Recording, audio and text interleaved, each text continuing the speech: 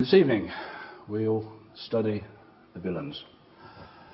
Based on our opening reading, on the face of it they appear innocent.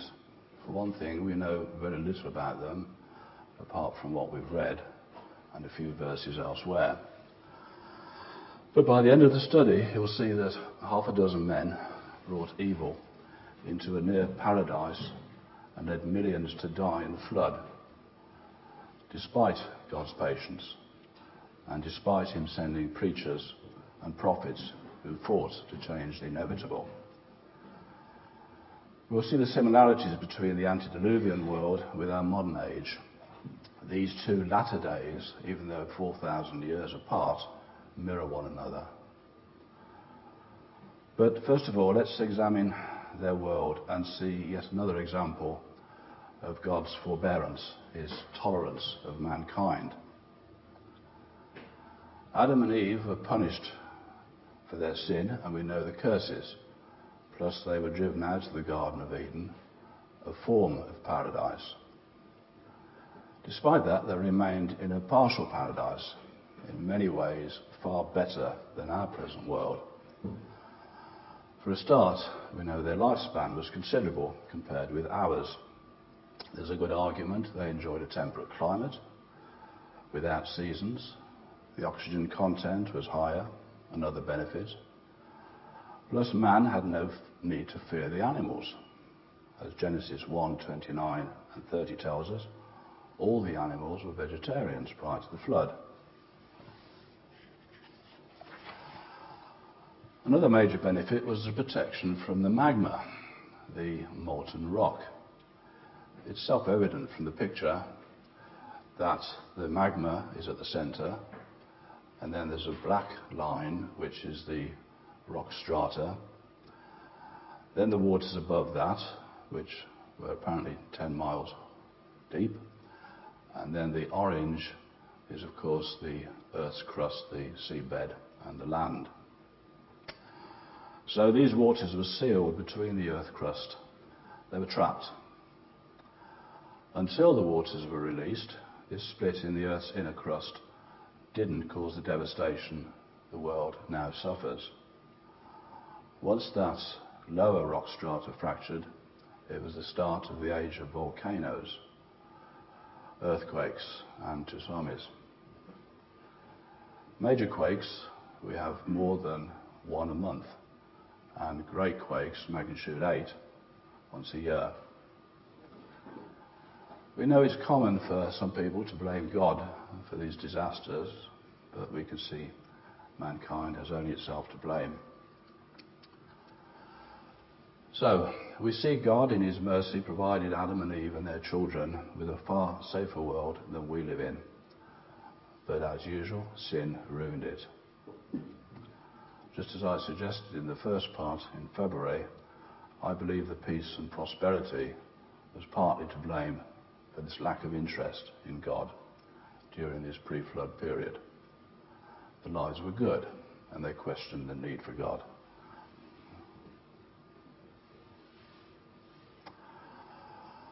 Bottom left, we have the heroes and the villains. On the right are the descendants of Eve, the sons of God, and on the left, the seed of the serpent, the sons of Cain.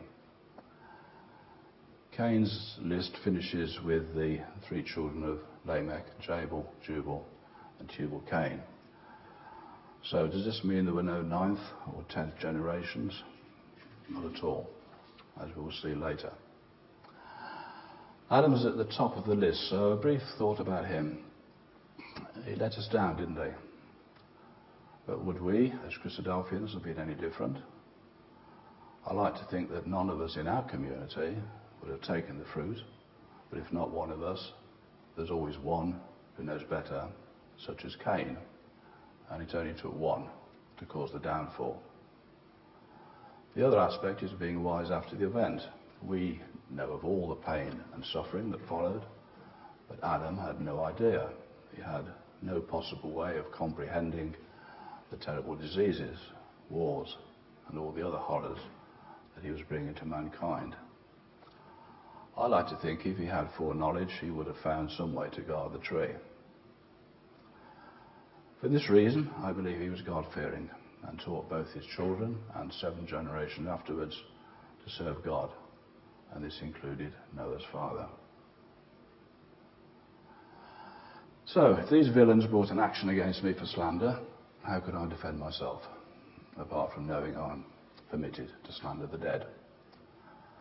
I think there's 3 reasons. Firstly, we know the meaning of a biblical name is almost always a statement about the person, and some of the villains had names which are significant in establishing their guilt. Next, their careers are a clue. Why does God record their jobs, their careers? If they'd been butchers, bakers and candlestick makers, I doubt this would be on record. There are no wasted words in the scripture, so why list their careers unless they're significant? Thirdly, we share their sinful disposition, so we're able to recognize evil. We know human nature, and we know evil works.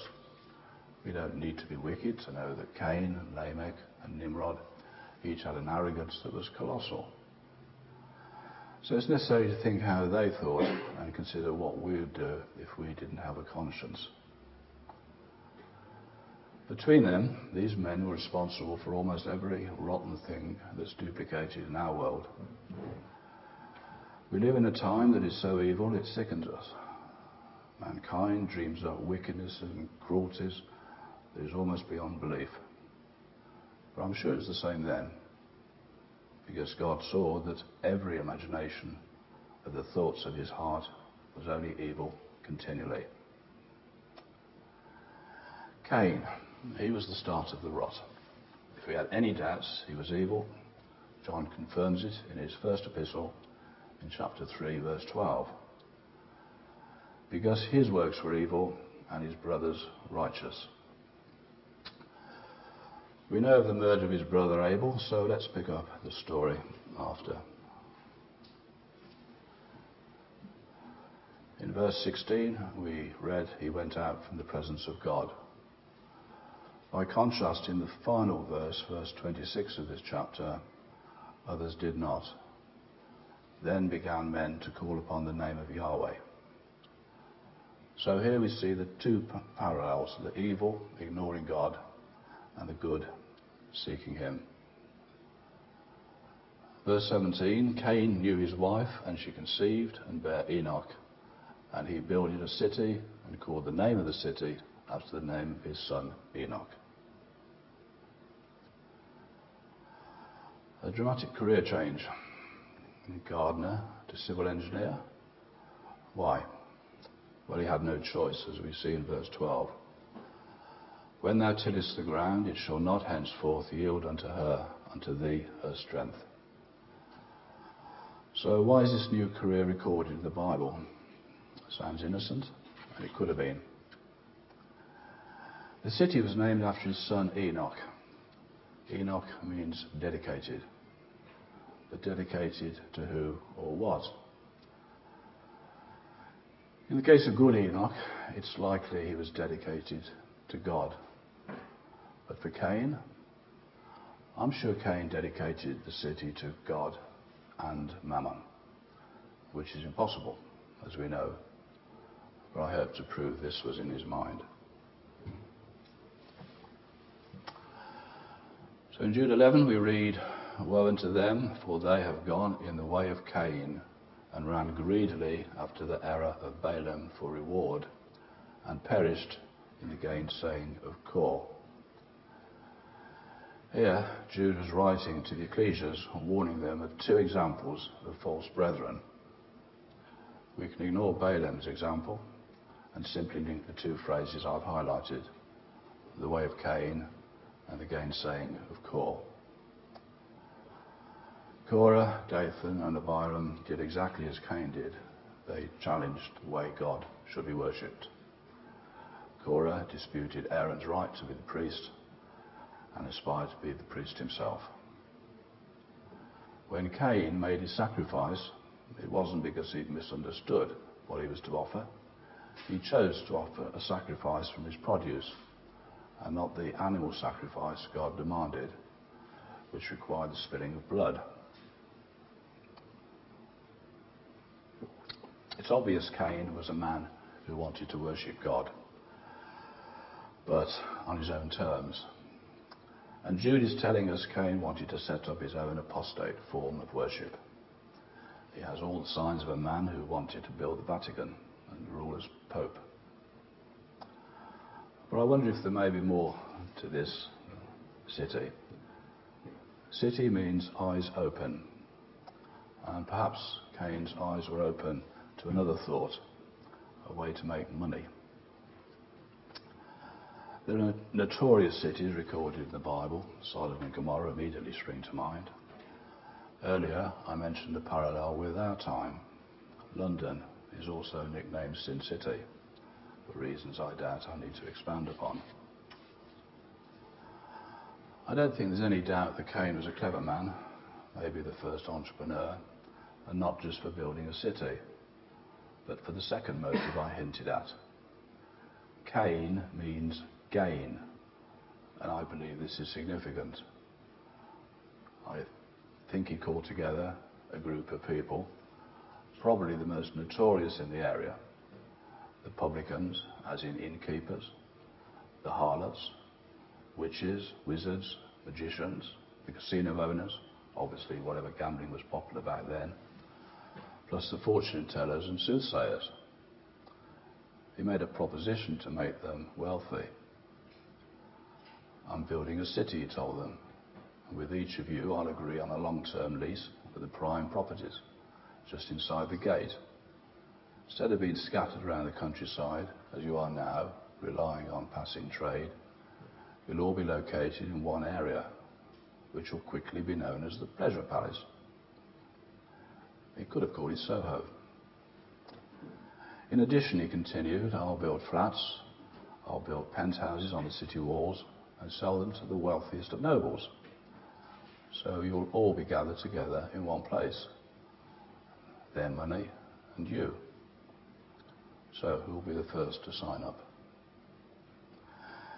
Can you picture the contrast with the small group of pre-flood Christadelphians living in quiet villages? We're reminded that many years later, Lot was safe while he lived in his tent, but when he moved to Sodom, his life was almost lost. He was God-fearing and took no part in the activities, but it's never wise to be closely linked with the evils of the world. Even when he did leave, the angels had to drag him out as he tried to save others of his family who refused to leave.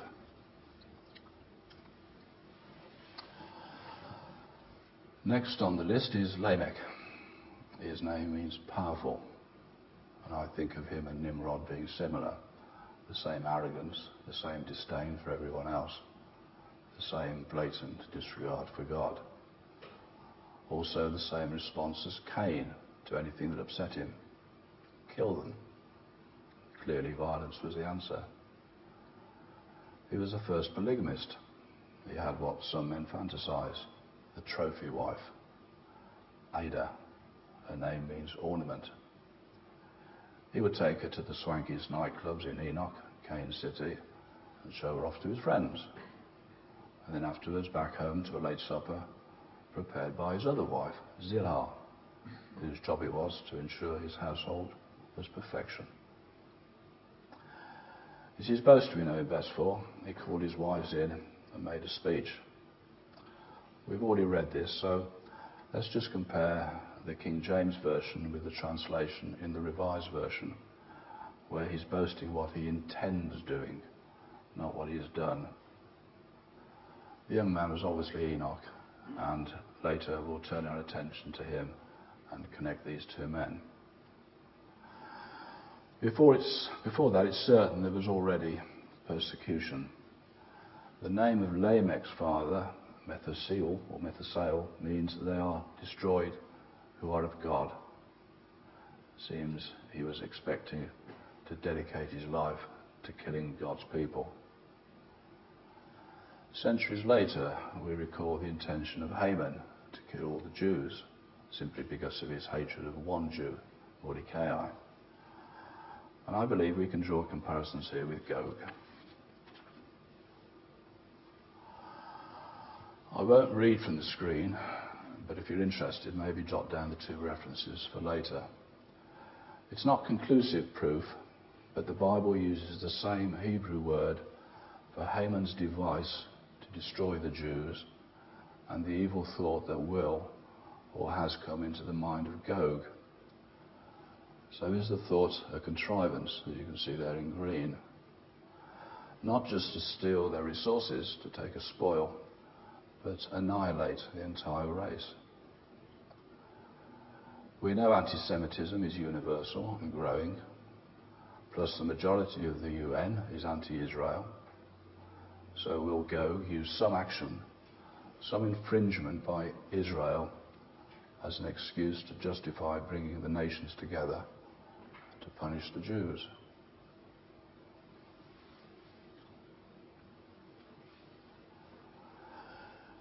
Enoch was 65 when he began to walk with God, and that was also the age when Methuselah was born. This must be significant because Methuselah's name means after him it shall come. I don't think it's much of a stretch of our imagination to realise that it is the flood. After him the flood shall come. I wonder if it was through a vision he knew to call his son by that name. God chose him at 65 to begin his work as a prophet. That was what Lamech hated, the prophecy, and caused him to boast that he would kill him.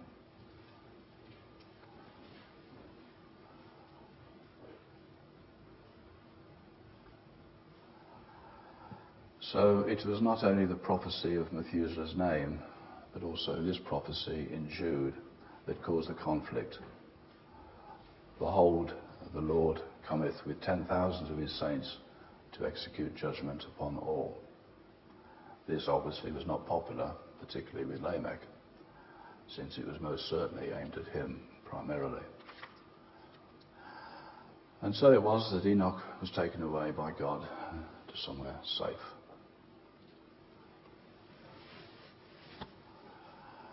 By faith, Enoch was translated that he should not see death, and was not found because God had translated him.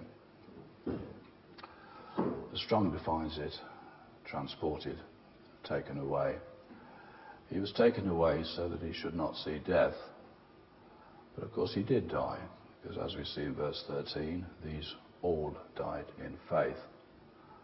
But he was taken away so that he would not see death then. Let's consider Lamech's children.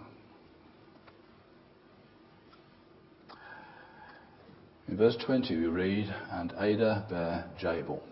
He was the father of such as dwell in tents, and of such as have cattle. He appears to have been a businessman, maybe a cattle baron. I wonder if God records this because he represented the worst in business. Names have significance in the Bible, so combine that with his work, and we can see the character of the man. His name means pomp and pomposity. The stereotype of the CEO who puffs himself up just because he can make money. When I said worst in business, it's because his type has total disregard for anything but profit. It can take the form of misapplication of trust, perhaps selling subprime mortgages, which ruined tens of thousands and almost caused a worldwide recession. Incidentally, they're still being sold or under a new name. Some businesses exploit people, be they workers or clients, and we all know how some industries have been a contributor to local and world pollution. Tobacco is the perfect example of big businesses which do not care. People who produce cigarettes are drug dealers. Nicotine is a drug, an upper. Plus they add chemicals to increase addictiveness, nearly half of which are harmful, and 69 cause cancer. And for some reason, this is legal. The only product this business produces does not supply anything of any benefit to anybody. To these people, the love of money makes them destroyers. even selling flavoured cigarettes to children in Eastern Europe, Latin America, Africa, Asia and India to make them addict customers for life. Go to schools in these areas and despite legislation there are sales outlets within 100 metres with brightly coloured packets of cigarettes and they're mixed in with the packets of sweets. What of Jubal? He was the father of all such as handle the harp and organ. If I tell you his name means pleasure, it's a fine indication of what he represents. Jubal may have played electric guitar. That surprise you when Solomon tells us there is nothing new under the sun? By reference, we know that the root of harp is twang. It reminds me of Twain Eddy and his twangy guitar. That's a very early LP cover. What's an LP, Grandad? Notice the album cover, Twanging Up a Storm. We read that brass and iron were known in verse 22. Now, brass is an alloy of copper and zinc. Therefore, copper was known. Add this to wind power and iron, and you could make a simple generator, hence electricity. Far-fetched? Maybe.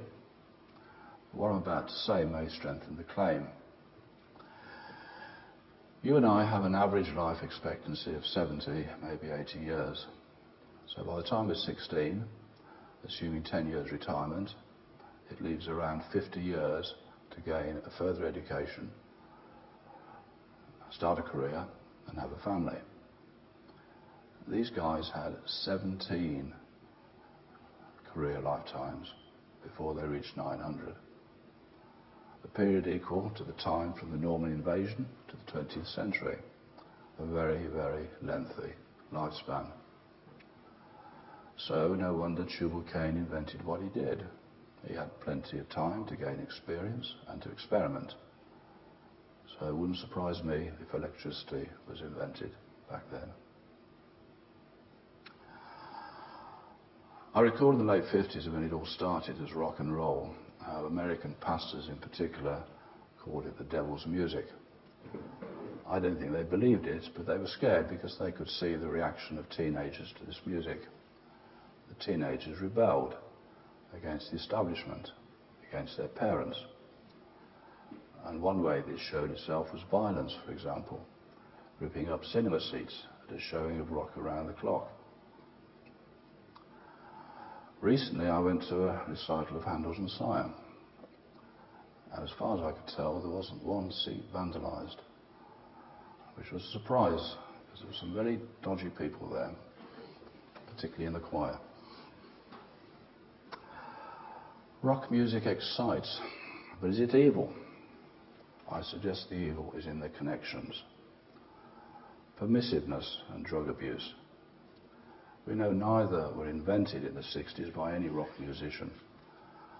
Permissiveness goes back thousands of years, and it's on record that drugs were regularly used by musicians in the 1930s and later, and possibly earlier. Where rock is guilty was that the 60s brought these evils into the public consciousness. And I know because I was there. It was the Stones, the Rolling Stones, that made them common knowledge. It started with the drug bust that took Jagger and Richards to court, and being in possession of drugs, put them in jail. All this was headlined in the press, and once it was public knowledge, many saw the attractions. And this was when the sense of personal freedom, the rights of the individual, and hedonism re-emerged. This sense of freedom, the belief that anything goes, has worsened over the decades at an amazing rate. We don't know what happened back in the days of Jubal. However, I think it's fair to presume that what happened in this world was a reflection of what occurred 5,000 years ago. Sin is sin, and temptation is temptation. whatever the era. Jubal's name, pleasure, is what most of the world seeks and is a constant threat to our spiritual lives. It's also worth mentioning how much violence is now present in heavy rock lyrics, and I've little doubt it's simply a repeat of Jubal's day, evidenced by the lyrics of his father's boast, which supposedly became a popular chant of violence. Verse 23, she also bare Tubal-Cain, an instructor of every artificer in brass and iron. Brass and iron are basic engineering metals, though there is a great deal of technology involved. They're innocent, I've used them myself, however, not to build weapons. This passage in 1 Samuel is a clue describing Goliath. I won't read the highlighted parts, but you can see brass and iron are predominant in Goliath's weaponry and armour. There are no other metals mentioned in Genesis, but brass is an alloy, so there were other metals. So technology was part of Tubal-Cain's talent. These others weren't mentioned in his infantry because I presume that weaponry was his major interest. I'm guessing he became the first arms dealer, selling to anyone who wanted to start a small army. Perhaps his dad was his first customer, looking for a weapon to slaughter Enoch.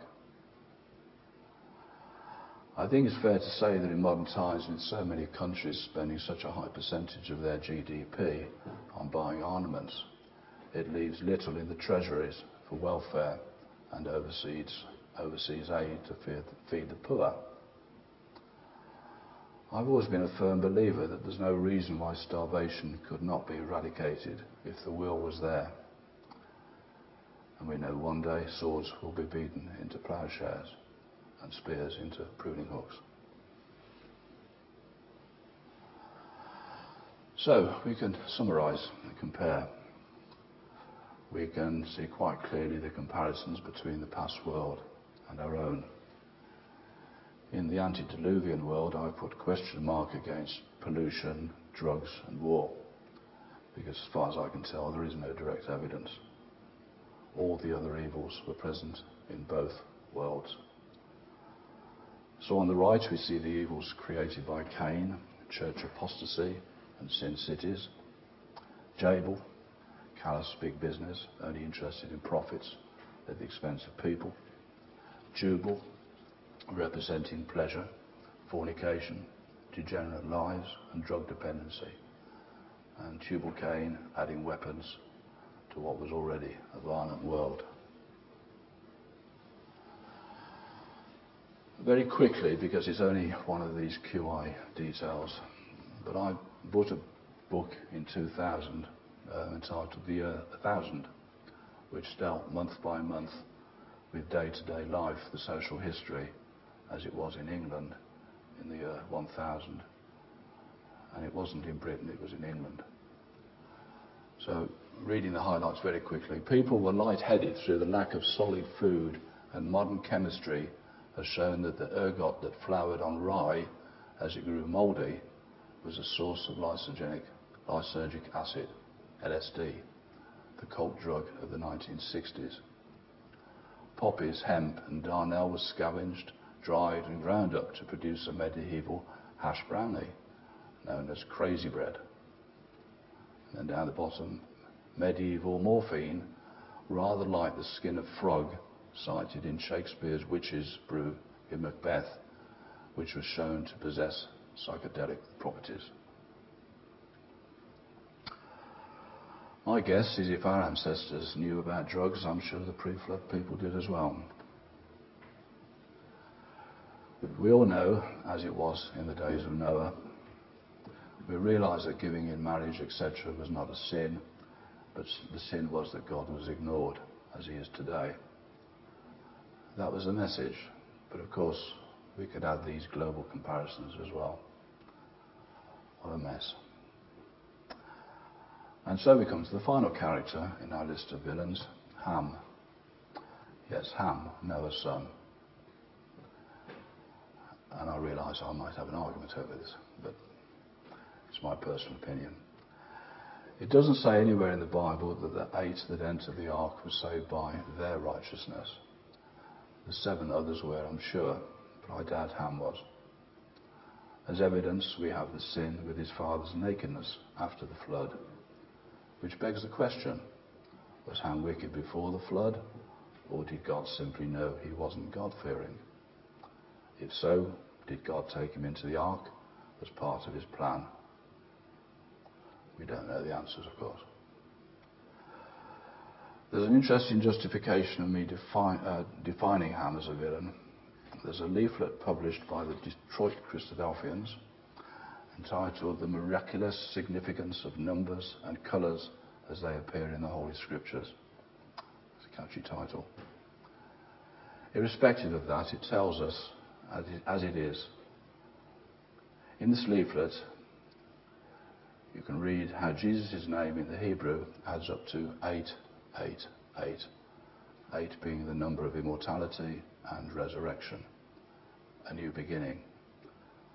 So we can see how Jesus represents resurrection and a new beginning. That's obvious, and it's the basis of our hope. We know the ark represented a new beginning and resurrection, the death of the old lives and the rebirth of the new, though obviously not to immortality.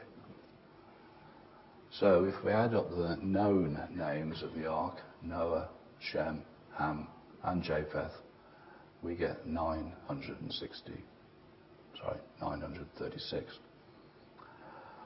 What if we take Ham out of the equation? Well, you'd be disappointed if I didn't say 888. And of course, that's exactly what the sum of the other 4 equates to. They were the only men who symbolised a new beginning, starting new lives dedicated to God. Earlier, when we were looking at the genealogy chart, I mentioned the missing names in the family tree after Jabal, Jubal and Tubal-Cain. They were the unnamed 9th and 10th generations of the line of Cain, and brings us to what was, I believe, the final straw that brought the flood.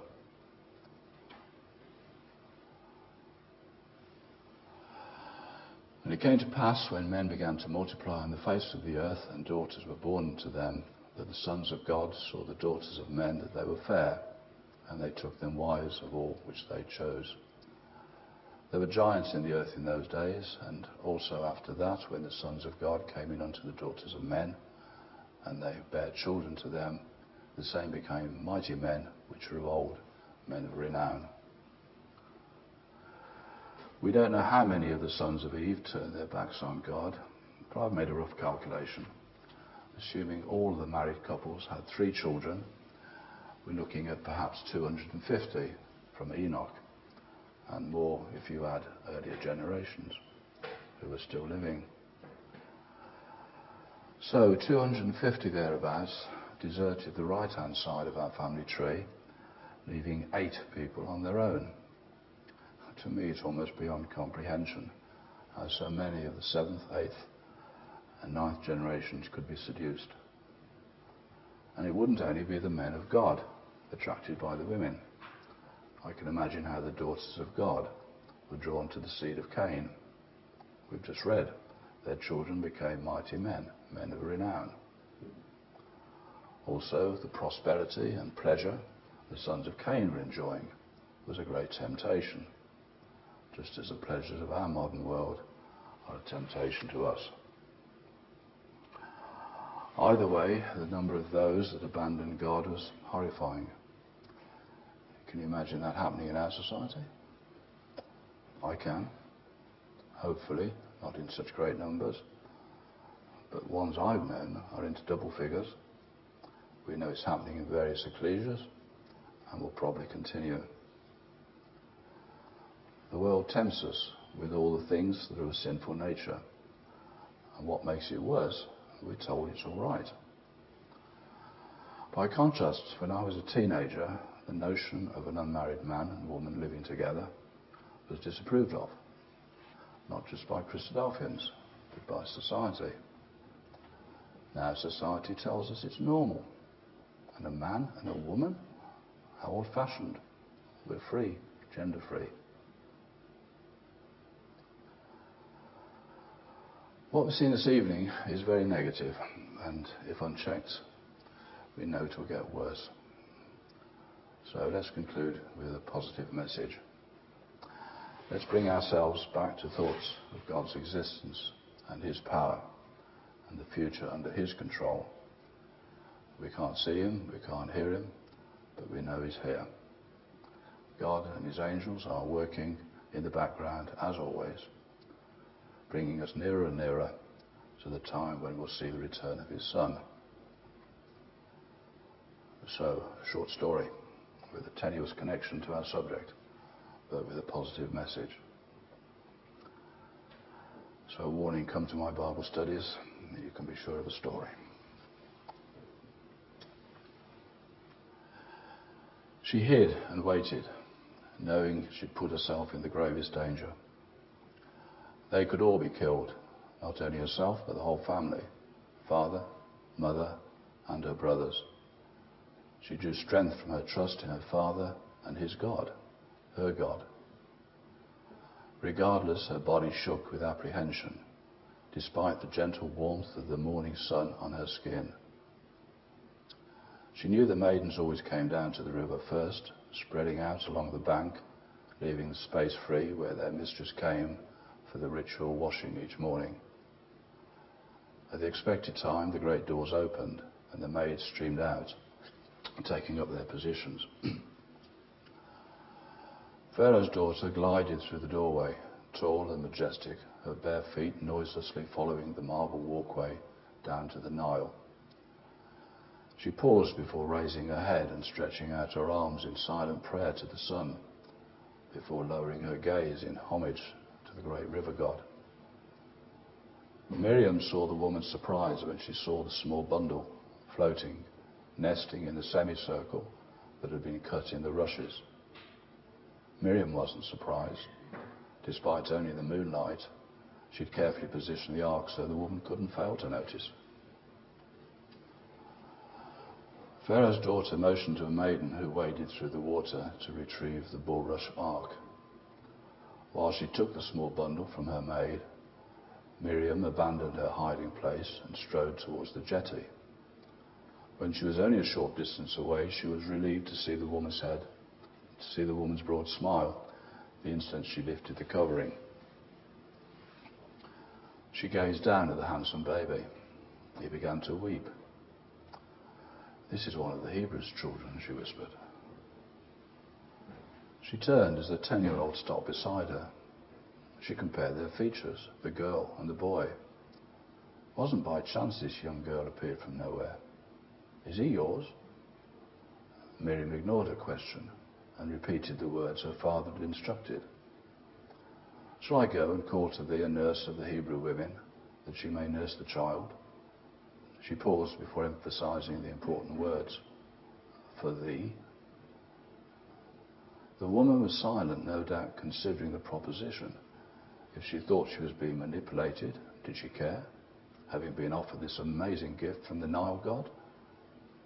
She lifted the boy from the ark and held him close. His plaintive cry ceased as she cuddled him. "Go," she hushed. While Miriam ran to fetch her mother, Pharaoh's daughter considered her father's law. No, it hadn't been broken. The child had been put in the Nile in accordance with the decree, even though it was in an ark, and placed in the shelter of the rushes so the current hadn't taken him out to sea. She held the boy at arm's length. "My son," she sighed. She looked from the bulrushes to the boy. "Moses.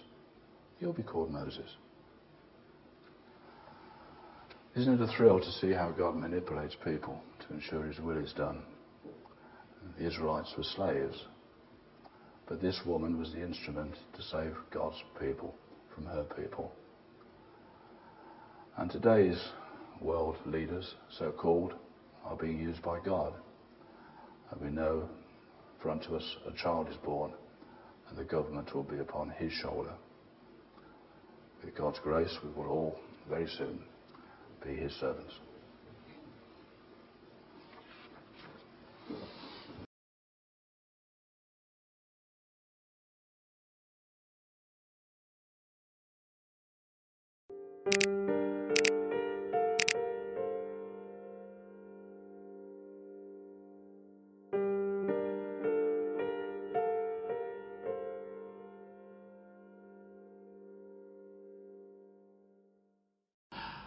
Dinosaurs entering the Ark.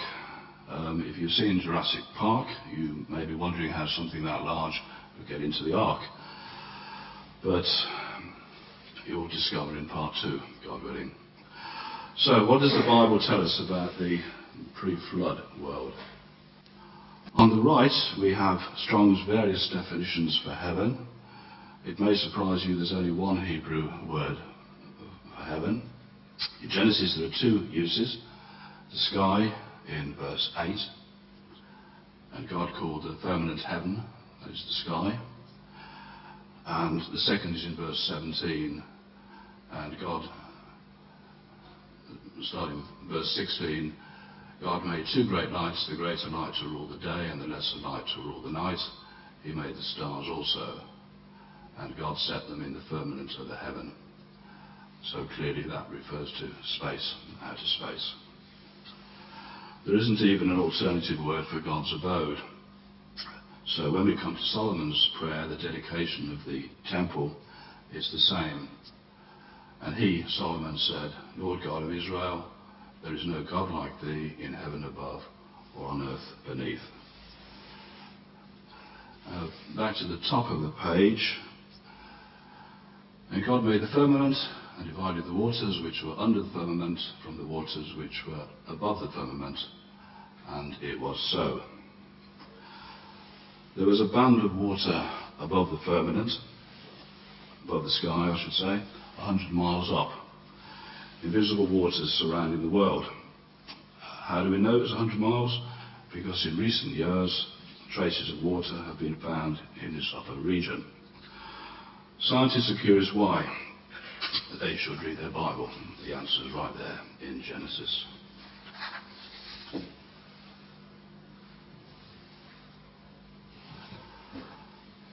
There isn't very much in Genesis telling us about the situation on the earth at this time, but I've picked out everything I can find.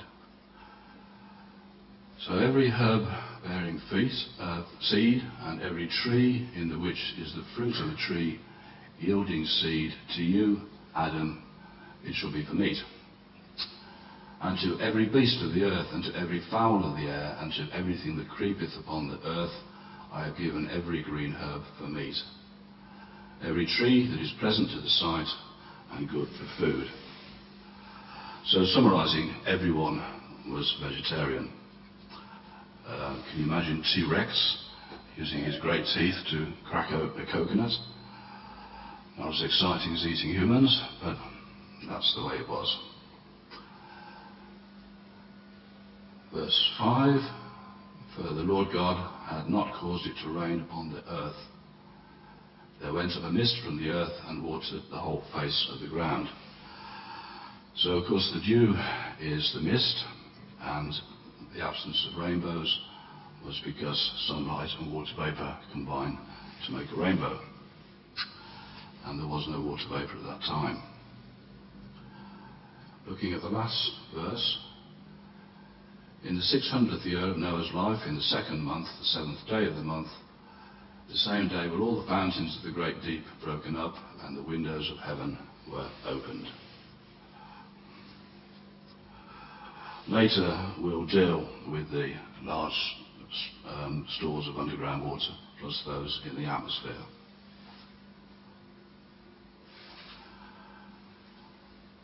Verse 2, and the fear of you and the dread of you shall be upon every beast of the earth, and upon every fowl of the air, upon all that moveth upon the earth, and upon all the fishes of the sea.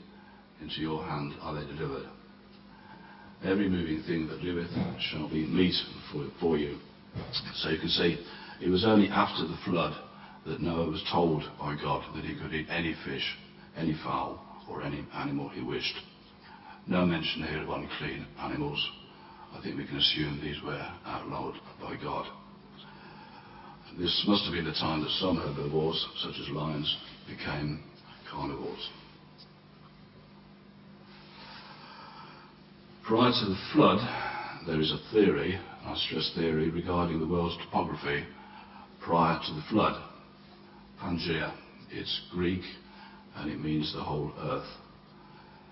It was in 1858 that Antonio Snyder, an American, noticed the similarity of the shape of Africa and the Americas. So you can see the west coast of Africa fits perfectly into the east coast of the two Americas, that's North America and South America. He published these drawings showing before and after.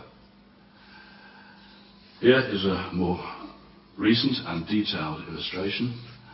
As you can see, the connection between the Americas and Africas is obvious, although it's one landmass at this point, not two. Now obviously the landmass is split into smaller pieces, into continents as we know them, but how? One answer was that it was caused by continental drift, the continents slowly drifting apart until we have the world as we all recognise. And of course the scientists will tell you that this happened over millions of years. Where have we heard that before?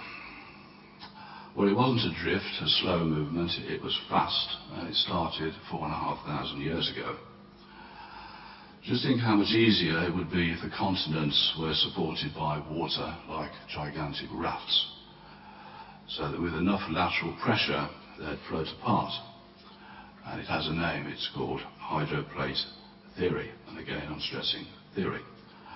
Hydro as in water, so the water is under the land masses and the plates are the broken crusts of the earth.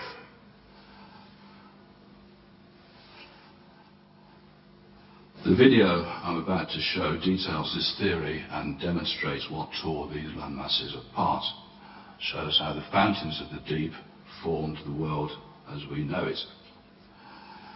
Before showing it, I'm going to stress that Dr. Walt Brown, that's him, he believes as we do.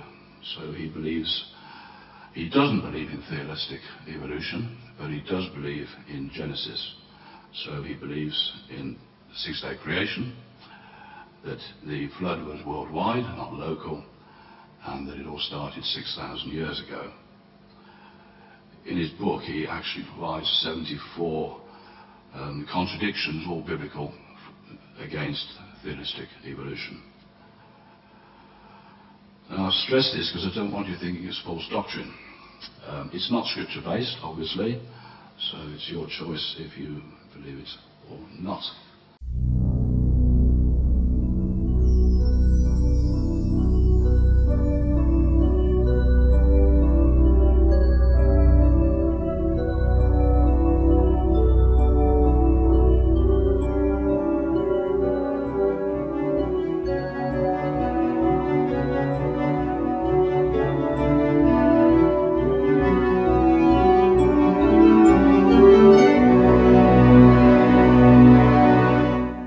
We can see on our planet 17 very strange features which can now be systematically explained as a result of a cataclysmic global flood whose waters erupted from subterranean chambers with an energy release exceeding the explosion of 10 billion hydrogen bombs.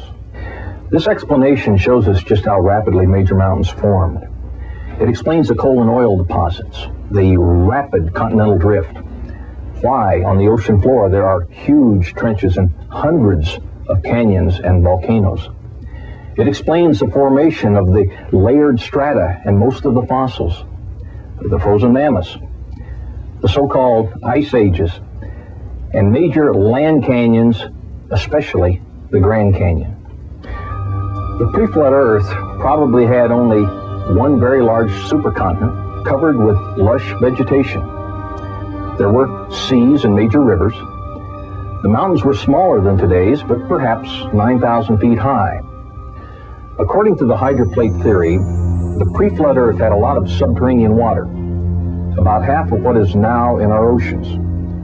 This water was contained in interconnected chambers, forming a thin spherical shell, about half a mile thick, perhaps 10 miles below the Earth's surface. Increasing pressure in the subterranean water stretched the crust just as a balloon stretches when the pressure inside increases.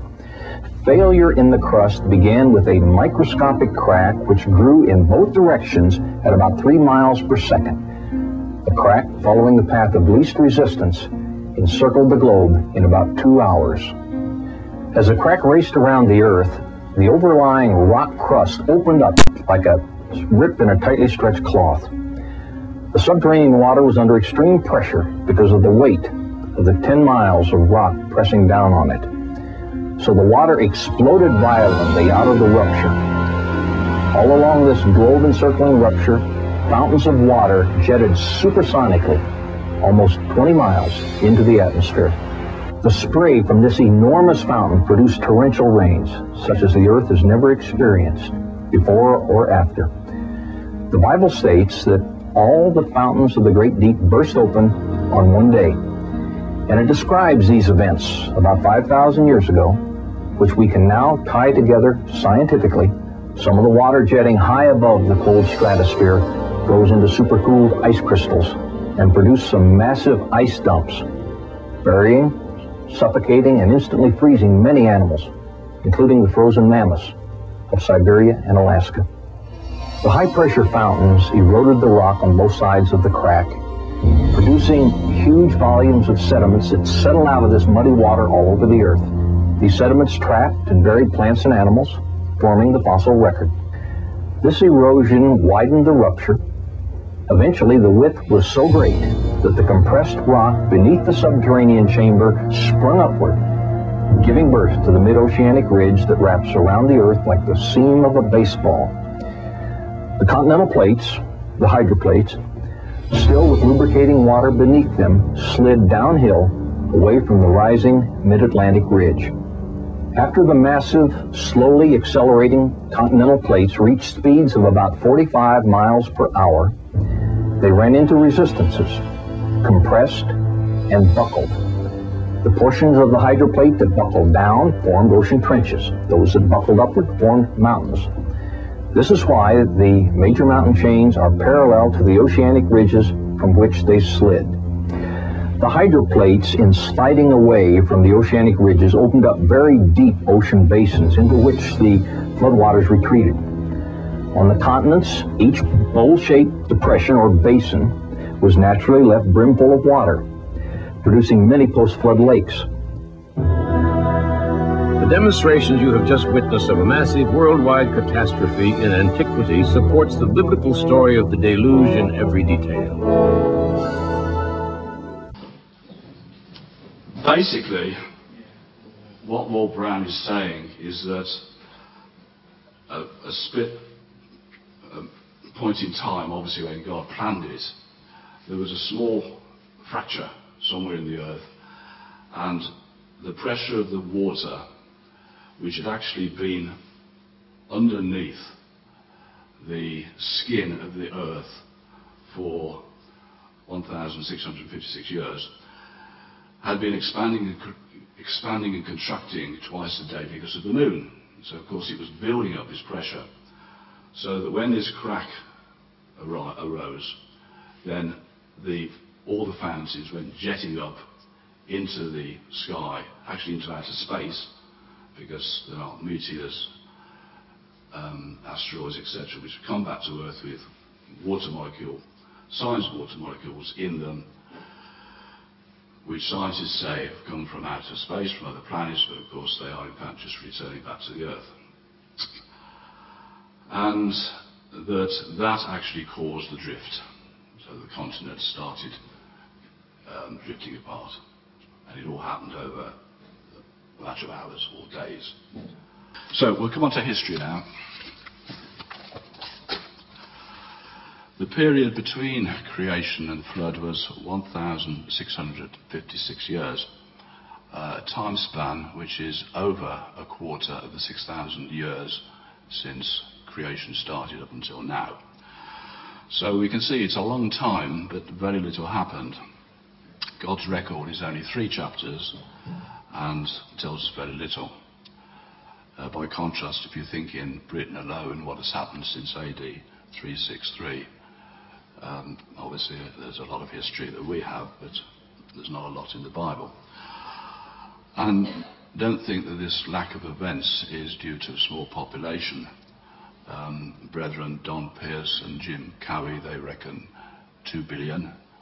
And Brother Josh Smith from Christchurch, who gave the DVD last year on grace, he estimated 6 billion.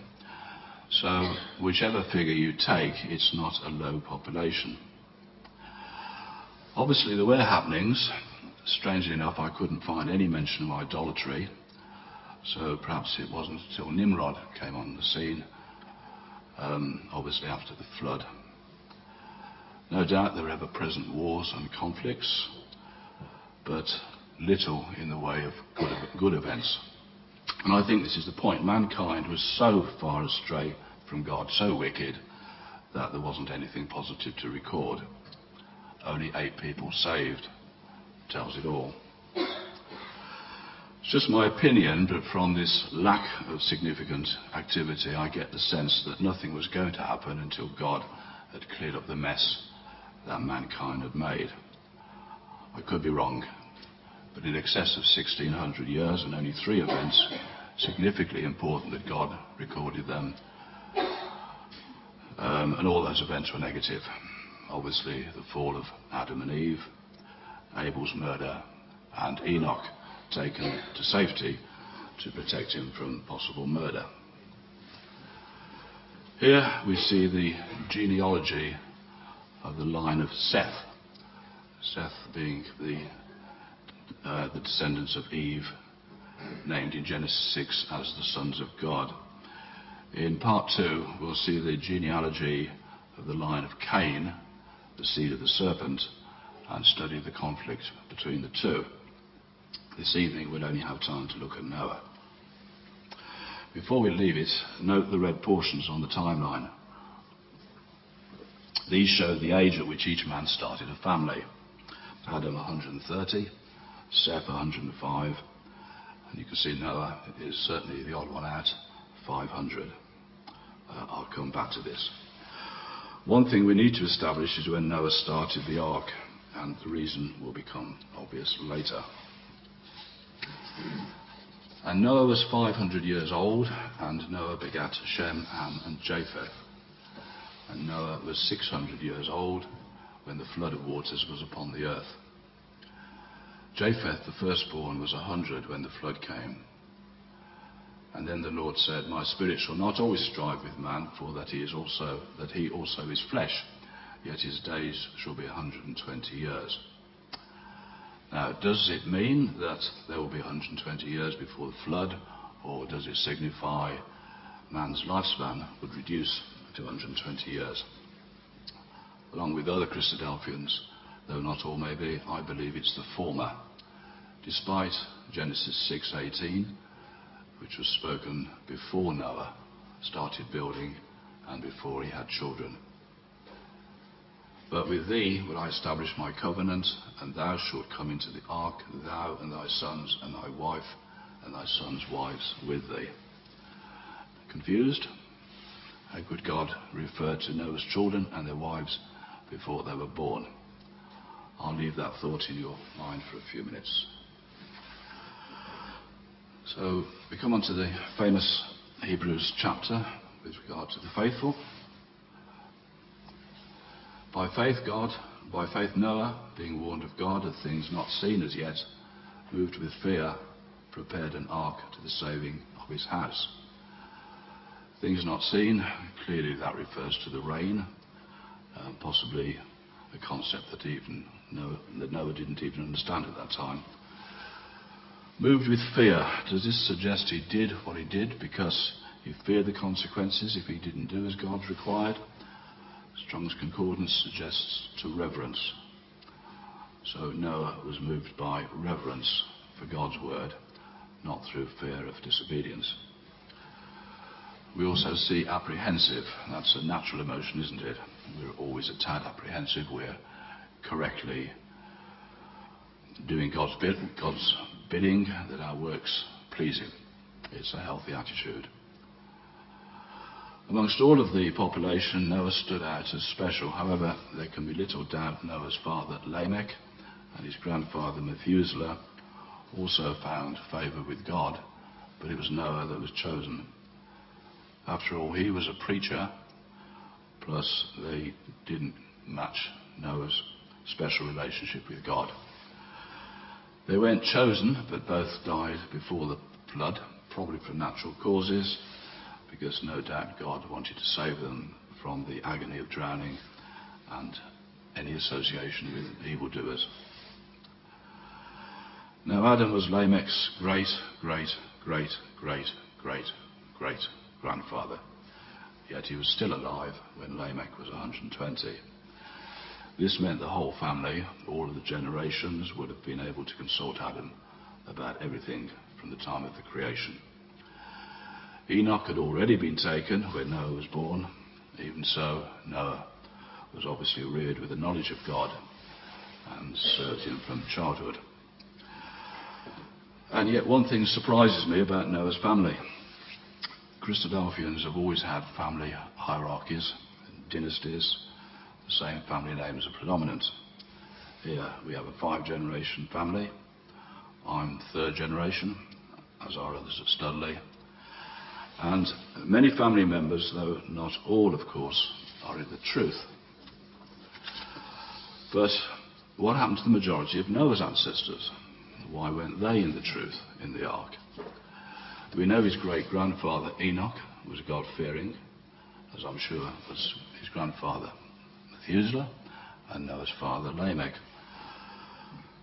But add up all the other relatives, Methuselah's uncles and aunts, his siblings, his wife. Where was Lamech's brothers and sisters and their children? What about Noah's brothers and sisters, his mother, etc.? Well, obviously God didn't consider them worthy to be saved. But I find it amazing that not even one of them joined Noah. And does this demonstrate just how wicked the people were? Maybe the verse, the sons of God saw the daughters of men, that they were fair, and took them wives, had something to do with it. So, a little bit about the character of Noah. He found grace in the eyes of the Lord. He was a just man and perfect in his generations. And I think the best tribute, he walked with God. And to drive the point home, the chapter concludes, thus did Noah, according to all that God commanded him, so did he. So without question, he did everything he was instructed to do. And we know what it was that God commanded, that he build an ark. This is an accurate depiction of the ark as described in the Bible. There is one point which I don't think is right, and that is the ramp. Because God told Noah, the door of the ark shalt thou set in the side thereof.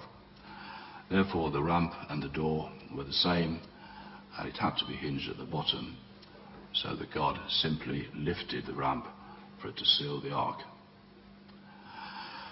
At the time Noah was told to start building the ark, he was childless. He was 500, extremely old to start a family compared with his forebears. Earlier I pointed out that Adam was 130, so he was very much the odd man out. Now this is speculation, but I wonder if this is significant to his faith. We have many examples of God-fearing couples who were unable to have children until God intervened. I'm thinking of Abraham's faith in God's promise. He was guaranteed he would be the father of a nation, but he didn't have a son. Noah was told he would enter the ark with his sons, but at the time he was childless. And I wonder, was his wife barren? Another sign of his faith, perhaps? We don't know. His firstborn, Japheth, was born 20 years after Noah started the ark. So by the time Noah was well into the build, there would be a small team all working together. Noah, his wife, his sons, and their wives, plus Lamech and Methuselah. When we read about men and women of faith, it's very easy to read what they achieved without fully appreciating the dedication involved. Just think about working for 120 years building an ark. Even at my advanced age, if I'd spent all my life building the ark, I would still not have reached halfway. I would still need at least another lifetime to finish it. Woodworking is great, but not that great. Because faith isn't just about starting, it's taking the task to completion and doing it gladly, and sometimes the last part can be the most difficult. But building the ark was only part of it. Noah was a preacher. In his second letter, Peter writes, God spared not the world, but saved Noah, the eighth person, a preacher of righteousness. Once God had instructed him to build the ark, his preaching went to a completely different level entirely. He was given the extra task of defending his actions on the face of it, which were crazy. On the assumption he lived in the vicinity of the Mediterranean, or if you remember that illustration of Pangaea, the ocean was to the east, it would be logical to build the ark on one of the coasts. But of course this was false logic, because the whole point was nothing to do with any sea or any ocean. Plus he needed to draw attention to himself, and what better way than to build the largest boat ever, miles away from the nearest water. It's the sort of promotion that Richard Branson would have enjoyed. He's undertaken many stunts to promote his businesses. His attempt to fly around the world in a hot air balloon and driving a tank down Fifth Avenue. Just to name just two. Such stunts gain attention, make people talk, and you can be sure they talked about Noah. I haven't the time to explain, but I suggest Noah's call to repent spread to every corner of the inhabited world, so that all were given a chance to repent. They all knew about Noah because, however slowly, even normal news before mass communication travelled from village to village, village to town, on and on. And I have no doubt that news of the deranged boat builder would travel very quickly. I'm sure the famous travel agent Thomas Cook, if he'd been alive back then, would have arranged excursions for the tourists. Despite preaching, how many people believed him? None. Again, it's an example of his determination to stick to God's work that he didn't give up, despite the lack of interest, and despite the frustration of preaching in vain. I suggest the majority of our preaching efforts to strangers has little result, but even so, we have the responsibility to spread the word. So what did they think of Noah? Firstly, I'm certain there was a great deal of aggression, and it was only God's protection that saved him from being murdered. After all, we know Enoch was removed by God to save his life because of his prophetic warnings, something I'll deal with in part 2, God willing. Perhaps his audience didn't believe his warnings, or maybe they thought they'd take the chance, even if he was correct. Did they think he was crazy? Do people think we're crazy when we tell them that a Russian confederacy will invade Israel? Possibly not, because the news media has warned Russia is preparing for war, although I don't think anybody's warned that Israel is the target. On the other hand, when we tell them that Jesus will return and destroy these invaders and set up a kingdom in Jerusalem, that's far harder for them to believe. After all, it's supernatural. And I use the word insofar as it's not the laws of nature. Even then, they may not consider us crazy. After all, we're not building an ark in a nearby field, just outside Studley. Maybe they think we're odd or confused. I'm certain most of Noah's audience just lost interest. It's the same as it is today. The vast majority of people are so disinterested, so bored with religion, they never think of God or the Bible. Although when they blaspheme him, they probably don't even think of him then. And 120 years is a demonstration of God's long suffering. He was willing to give them all time to repent, but clearly such a long time simply meant the novelty of the ark had worn off.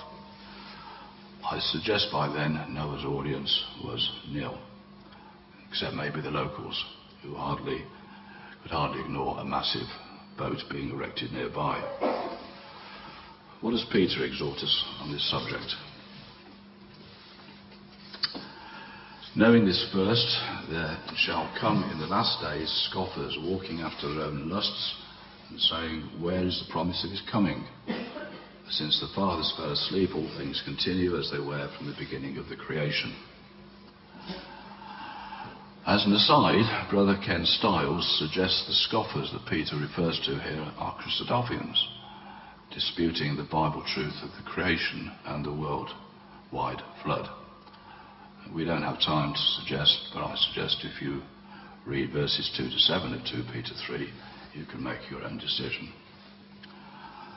Peter and Paul both refer to the mockery they had to put up with, and we can never forget the mockery that Jesus endured on the last day of his life. But how do we react to mockery? We have pride, and it's tempting to shy away from anything that may embarrass us. Here with our brethren and sisters, we talk excitedly about recent signs of Jesus' return, because we share the excitement. But are we so animated with strangers who probably have no idea what we're rambling on about? Is this one of our concerns? None of us want to appear foolish, but we do have the responsibility to warn people that they're heading towards disaster. Also remember the warning of Jesus in Matthew, whosoever shall deny me before men, him will I also deny before my Father. And that is a major warning. Is it worth risking eternal life because of a short time span of mockery? So, we come to an imaginary morality tale of the last days, which will lead us on to our final thoughts to conclude our study. Hopefully, you'll paint a mental picture. I want you to imagine a narrative of one of the locals, a youngish woman, about 80, who witnesses so many impossibilities, so many miracles, but ignores them.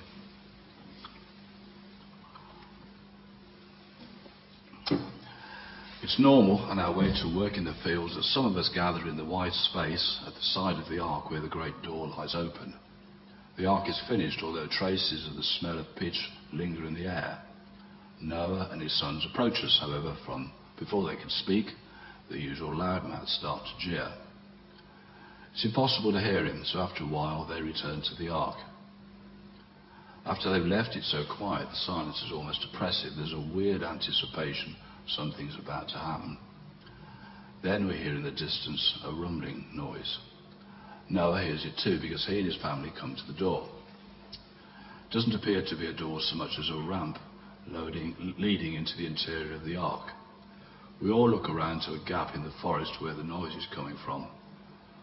Hordes of animals enter the open space. A few I know, they're local: lions, cheetahs, bears and crocodiles. And others, strange creatures I've never seen. How have they found the ark? They're all strangely docile, walking in a pack as though there was an invisible guide steering them. This is when some of us understand something remarkable is happening. Without any leadership, they're all tramping up the ramp, entering the ark. Eventually, the last pair, 2 doves, fly to the opening and disappear inside. 7 days later, and nothing's happened except we hear activity inside, and the last sack of food is dragged into the boat. The first couple of days, most of us returned each morning. Everyone was on edge. The lack of activity was unnerving. But then the scoffing resumed. After all, the ark's ready, but no flood. Others of us aren't so sure. It's almost making sense. Noah told us the animals would be in the ark. We didn't believe him, and yet they appeared. However, the ground is as dry as it always has been, except for the morning mist. Noah approaches us and invites us in. There's less hostility from us, but no one moves. His eyes meet mine. One of my friends married Ham, and there was trouble and bitterness when she left. Afterwards, I told Noah, even if I believed him, I would never abandon my family. He looks sad as he whispers goodbye and leaves us. He walks up the ramp and disappears. There's a pause before the great door lifts. It's massive and obviously heavy to support the weight of all those animals, but lifts of its own accord and closes with a loud slam. We're amazed. For me, that's when I realised Noah's warnings over the last 120 years were probably true. I look around and people are scared. Even our warriors, the bravest of men, are clearly worried. There's a noise far in the distance as though the earth was being split open. The ground shakes, and almost immediately there's a deluge of water falling on us, just as the old man had told us. That's the moment I know we're the fools, not Noah. We all rush to the side of the boat, banging on the door, begging to be let inside. It's too late. There's a door to our safety, one for our modern age, and another escape from eternal death. Let's conclude with some thoughts on the 5 foolish virgins. The parable of the 10 virgins was about the return of Jesus, and it was aimed at us, no one else. The disciples to whom it was addressed may have expected Jesus' imminent return, but I believe that Jesus knew it wasn't about to happen. So instead of foolish virgins, dare I say foolish Christadelphians. You see, unlike those gathering in the open space outside the ark, these virgins weren't 5 unbelievers. They weren't wicked. They believed in the bridegroom. They knew he was coming, just as we do. And that's why they were waiting with their lamps, why they went forth to meet the bridegroom. They had their lamps, but not the oil. They slumbered and slept. They started on the journey to meet the bridegroom, but they become lethargic, maybe far worse, apathetic. There's a warning at the end of the parable.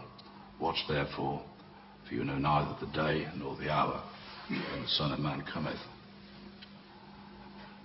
It's so easy to be lethargic, lazy, putting off until tomorrow what we should be doing today. Apathy is even more dangerous. Lack of feeling, lack of passion, lack of interest, to a point where there's indifference. There is a simple solution. We fill our lives doing God's work. Each of the kings of Judah is a half-hour exhortation, but you'll be relieved to know I'm condensing the lesson to 4 to 45 seconds. You can time me if you wish.